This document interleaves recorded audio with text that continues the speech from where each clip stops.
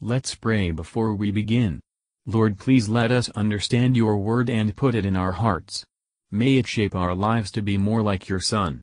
In Jesus' name we ask, Amen. Psalm 32. Blessed is he whose transgression is forgiven, whose sin is covered. Blessed is the man unto whom the Lord imputeth not iniquity, and in whose spirit there is no guile. When I kept silence, my bones waxed old through my roaring all the day long. For day and night thy hand was heavy upon me. My moisture is turned into the drought of summer. Selah. I acknowledged my sin unto thee, and mine iniquity have I not hid. I said, I will confess my transgressions unto the Lord. And thou forgavest the iniquity of my sin. Selah. For this shall every one that is godly pray unto thee in a time when thou mayest be found. Surely in the floods of great waters they shall not come nigh unto him. Thou art my hiding place. Thou shalt preserve me from trouble. Thou shalt compass me about with songs of deliverance. Selah. I will instruct thee and teach thee in the way which thou shalt go.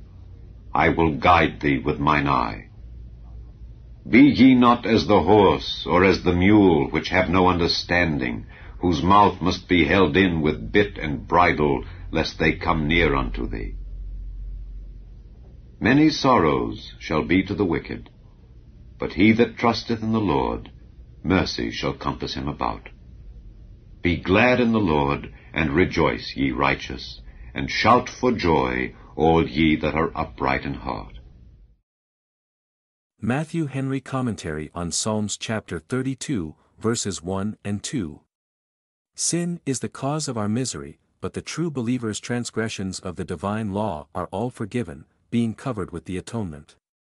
Christ bare his sins, therefore they are not imputed to him. The righteousness of Christ being reckoned to us, and we being made the righteousness of God in him, our iniquity is not imputed, God having laid upon him the iniquity of us all, and made him a sin offering for us. Not to impute sin is God's act, for he is the judge. It is God that justifies. Notice the character of him whose sins are pardoned. He is sincere, and seeks sanctification by the power of the Holy Ghost. He does not profess to repent with an intention to indulge in sin, because the Lord is ready to forgive. He will not abuse the doctrine of free grace. And to the man whose iniquity is forgiven, all manner of blessings are promised. Verses 3-7. It is very difficult to bring sinful man humbly to accept free mercy, with a full confession of his sins and self-condemnation.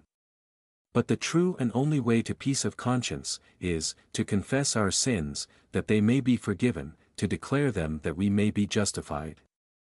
Although repentance and confession do not merit the pardon of transgression, they are needful to the real enjoyment of forgiving mercy.